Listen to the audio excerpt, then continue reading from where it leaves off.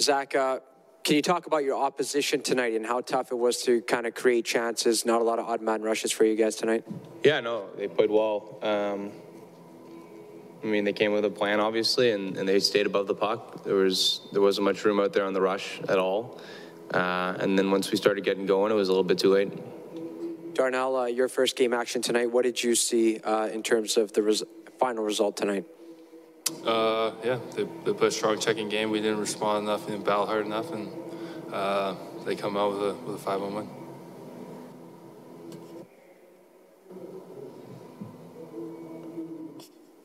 Darnell, how was it tonight after missing the last 2 weeks for yourself?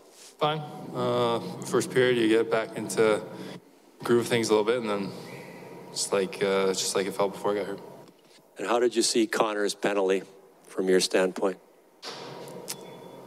Is what it is. They get a 5-minute power play. We can't let in 3, so.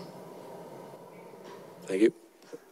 Darnell, you're an emotional guy. You're one of the leaders of this team. I know you've been out for a bit, but you guys have been giving up the first goal just consistently all year long, and sometimes maybe it's bad luck or not, but you're playing catch-up too often. Very few teams can have a winning record. You guys are 27-2-1 in your last 30 games when you score first, so obviously it's a big advantage. What do you feel is being the issue this year? Because it wasn't really an issue last year.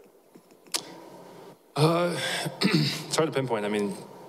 We know every team that we play against, we're going to get their A game because the way we've started the season, found ways to win games. So every team that we play against, they come out on top of the game, on their toes. And we need to have, that push and make other teams react to us. As a team, we don't go out there and want to give up the first goal. That's not our objective on a daily basis. Our objective is to go out there and get the first goal. I think for us, we just got to push the envelope a little bit more to, I'm not saying take chances or anything, but just bring the game to other teams as opposed to, we know every team's going to try to bring it to us. Zach, you mentioned that they did a good job in what they wanted to do. What didn't work for you guys that you wanted to do but kind of took you too long to get to? What was lacking maybe in the first 30 minutes, 5-on-5? I think just being hard on the puck. I think in order to create offense against a team like that, you got to do it off the cycle because they stack it up and they're 1-3-1 and they sit back. So you got to score greasy goals, you got to get to the net, and they did a good job boxing us out, so there wasn't much around the net.